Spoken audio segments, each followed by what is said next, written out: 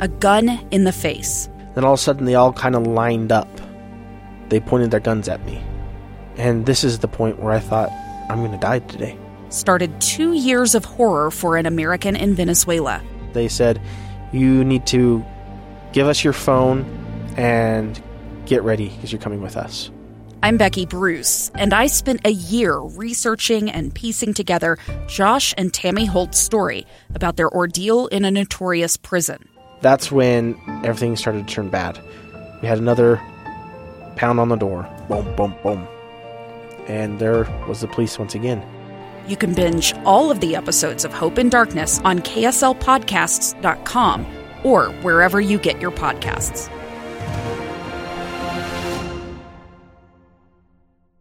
Never seen the sky so blue.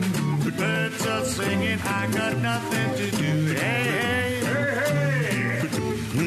It's a sunny day. My pocket's empty, my cupboard's bare. But call me illogical, I just don't care. Hey, hey, hey, hey, hey. It's just a sunny day. It's just a sunny day. It's the KSL Greenhouse. Expert tips for flowers, trees, gardens, and soil. Our hosts are Maria Chaleos and Ton Bettis on KSL News Radio. Thank you for joining us for the KSL Greenhouse. Number to call with your questions, 801-575-8255, or you can text us your questions at 57500. We did hold over Jason, who's on the line talking about a peach tree problem. Remember where you left off, Ton? I do. So Okay. Are you still there with us? I am. Okay, I am. good. Thank you. So what I would recommend doing is you may need to apply some micronutrients in addition to just iron, because it's pretty common for peaches to have a magnesium deficiency or a copper deficiency or maybe even manganese. And so you're probably going to want to put down some of those in the spring along with iron. Now, when you do this, if you soil apply it, I would get some humate, some liquid humate, because it does make nutrients a little bit more available for a few weeks, which is critical, and apply all this with humate according to instructions. Okay, so just to clarify, having a liquid humate along with the chelated iron and micronutrients, is that what I'm understanding? Yeah, a complete micronutrient package. For nurseries in your area, they may carry such things that are closer to you. I'm not sure if Jerry's is still in your general proximity. It is, yes. You could check with them.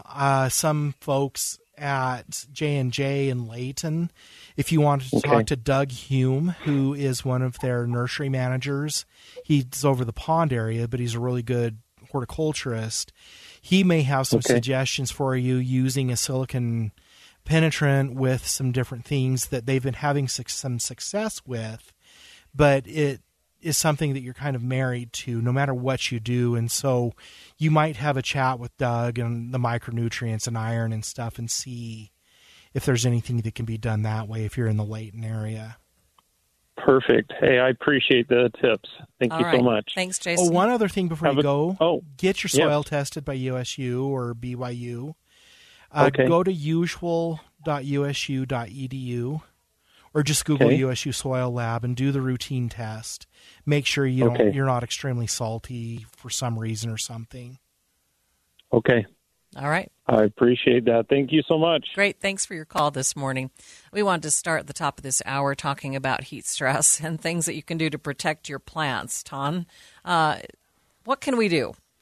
Well, I wish there was some sort of miracle, overarching, just this will work for everything.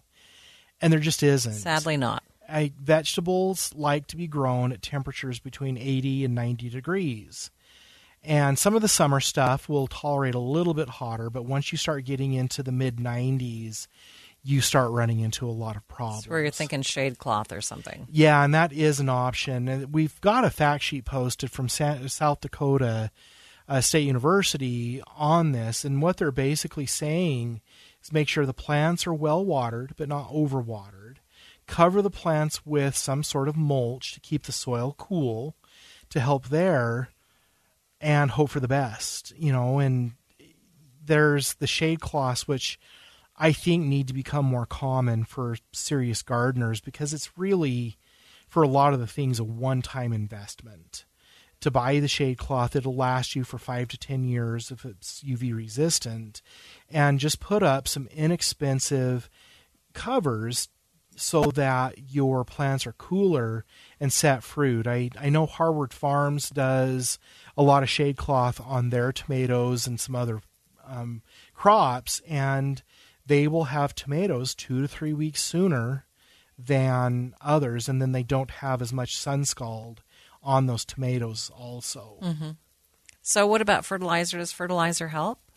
Just make sure that the plants are fertilized correctly. Okay. And so download the fact sheets from USU on how to grow your vegetables. They're free, and just do an internet search of USU and corn in the garden or tomatoes in the garden, and it'll give you fertilizer schedules. And so as long as the plants are correctly fertilized, it will help in the sense that the plants have the nutrients they need, because heat stress along with nutrient deficiency can really reduce production, but it's also not a miracle. Right.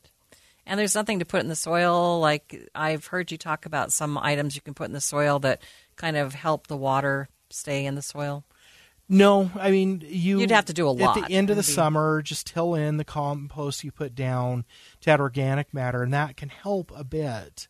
But when we're above 95, it really becomes problematic. Luckily, the temperatures are coming down. They are, and if you don't have that shade structure up or the shade cloth, you are going to experience a period of the summer where you're not going to be getting much fruit or many fruits or vegetables. All right. We need to take a break. Coming back with your calls and questions. Kim, you're up next. Kim and Elizabeth.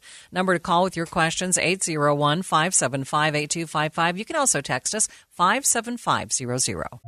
A stranger with a gun came upon 2 teens taking pictures under a rising full moon. But violence is only the beginning of this story. Sometimes I thought, there are no miracles. Yeah, there are. And this is a big one. I'm Amy Donaldson, and I've spent my career talking about how lives are undone by violence. The Letter is a podcast about how lives are remade. Follow The Letter at theletterpodcast.com or wherever you get your podcasts.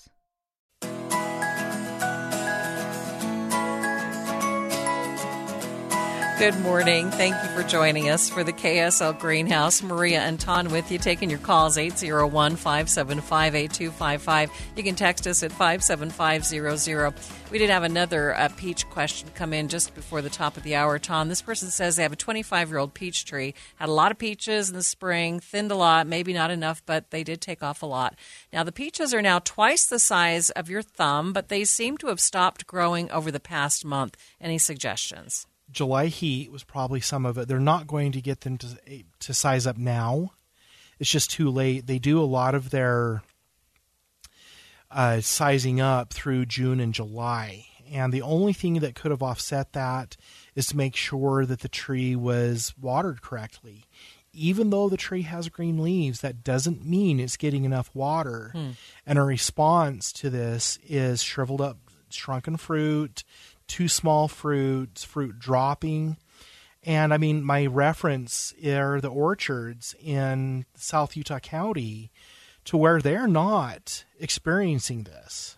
You know, they had the same temperatures, but they're watering the trees once a week to a depth of 18 to 24 inches. And those trees, the fruit may be a little smaller, but it's still marketable and they have fruit. And so I think that is what's going on.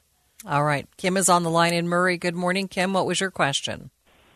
I am having 6 5 by 7.5 foot metal garden boxes built right now, and I am concerned about gophers coming up through them, and I wondered if putting a 19-gauge hardware cloth down before I fill my boxes would be a good idea. And I am having a hard time finding wide enough cloth.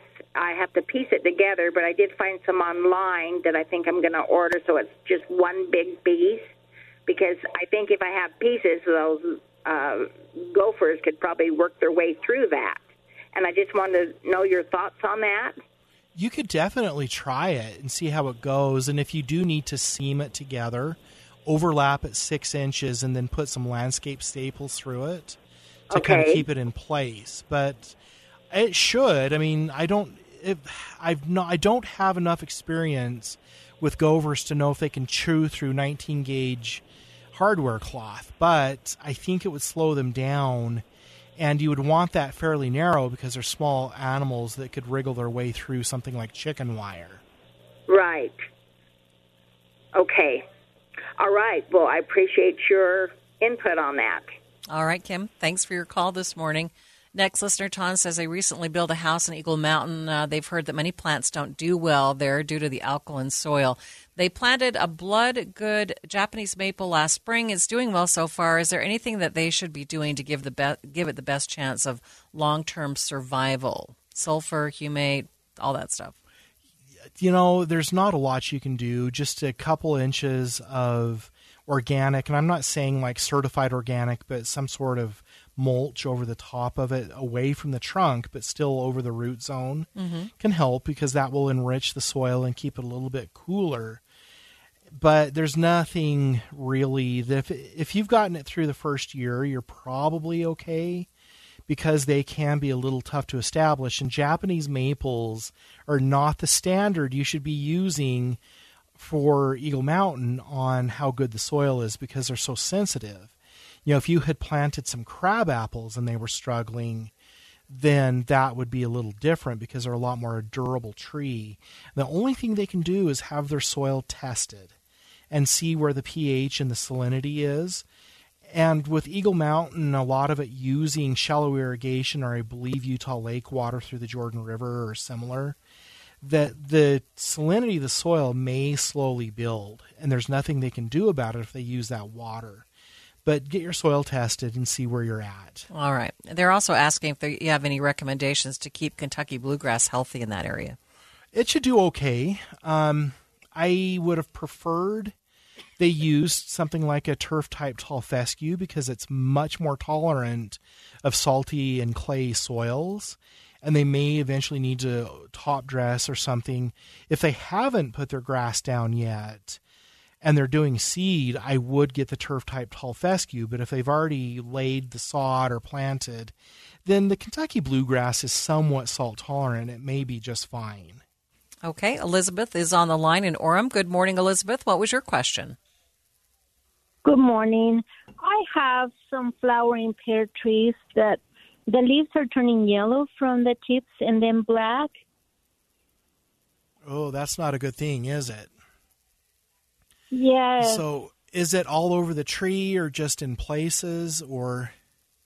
They're all over the tree. There's two of them that I water them 3 times a day for about a half an hour with the sprinklers. That's too much.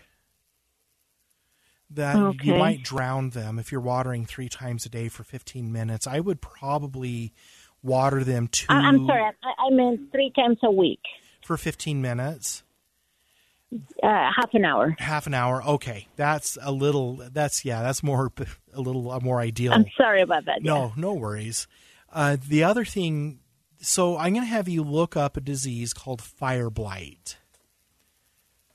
Okay. And it sounds like if they're dying from the tips back, it may have fire blight in there, and you need to prune it out 6 inches to a foot behind where you see the leaves dying. Okay. The ornamental pears don't get it as much, but they can. And so look up the fire blight.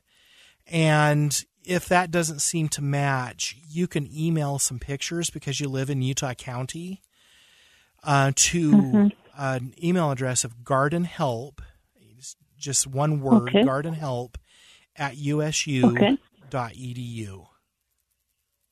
Okay. All right. I also have an apple tree that has little white spots all over them, and they're starting to turn yellow at the top of the tree. That one's a little more difficult. Get some pictures of it and email it over to Garden Help. There could be, for white spots, you could have aphids in there, or strikes from an insect causing those. There are some plant bugs that might be able to do that. But email some pictures of the tree itself farther back and then close-ups of the affected leaves. Okay, perfect. I will do that. Thank you very much. Thank you. Thanks, Thank Elizabeth, for your call. Next listener, Ton, says they have beautiful pepper plants, but zero peppers. They're in pots with Miracle Grow potting soil. If the soil was pre-charged, it could have had a little too much in it, or if they're fertilizing regularly, they could have too much fertilizer in there that would cause a lot of beautiful green growth and inhibit fruit growth. Mm-hmm. But it also could be the heat, and they need to get those in some afternoon shade to see if that helps them start producing fruit. Now, this article we posted actually talked about if you're in a pinch using a garden umbrella to shade the plants or some other devices besides building and ordering shade cloth. And if they have some shade on their porch, it might be worth moving those to where they get 3 or 4 hours of afternoon shade to see if it helps. All right. Next listener says they have 5 aspen trees that they cut down in their front yard last fall. This year, of course, they have tons of sprouts coming up all over the front lawn. So what's the best way to kill the sprouts so they don't regrow? A lawn weed killer in the spring or fall may work. If the lawn is well watered and not super stressed, maybe something like quinclorac in the image all-in-one lawn weed killer would be something else they might be able to look at doing. But, you know, the other thing they could try is clipping them and dabbing every one using a paintbrush with some concentrated Roundup or similar, but that would be about it. All right. Next listener wants a clarification. When you say deep water, where is that, under or around the peach tree, across the diameter of the canopy? Under the canopy. Okay. I think you answered their question. We're going to take a break. When we come back, Ron, you are up next. And the number for you to call with your questions, 801-575-8255. You can text us at 57500. A gun in the face. Then all of a sudden they all kind of lined up. They pointed their guns at me. And this is the point where I thought, I'm going to die today. Started 2 years of horror for an American in Venezuela. They said, you need to give us your phone and get ready because you're coming with us. I'm Becky Bruce, and I spent a year researching and piecing together Josh and Tammy Holt's story about their ordeal in a notorious prison. That's when everything started to turn bad. We had another pound on the door. Boom, boom, boom. And there was the police once again. You can binge all of the episodes of Hope in Darkness on KSLPodcasts.com or wherever you get your podcasts.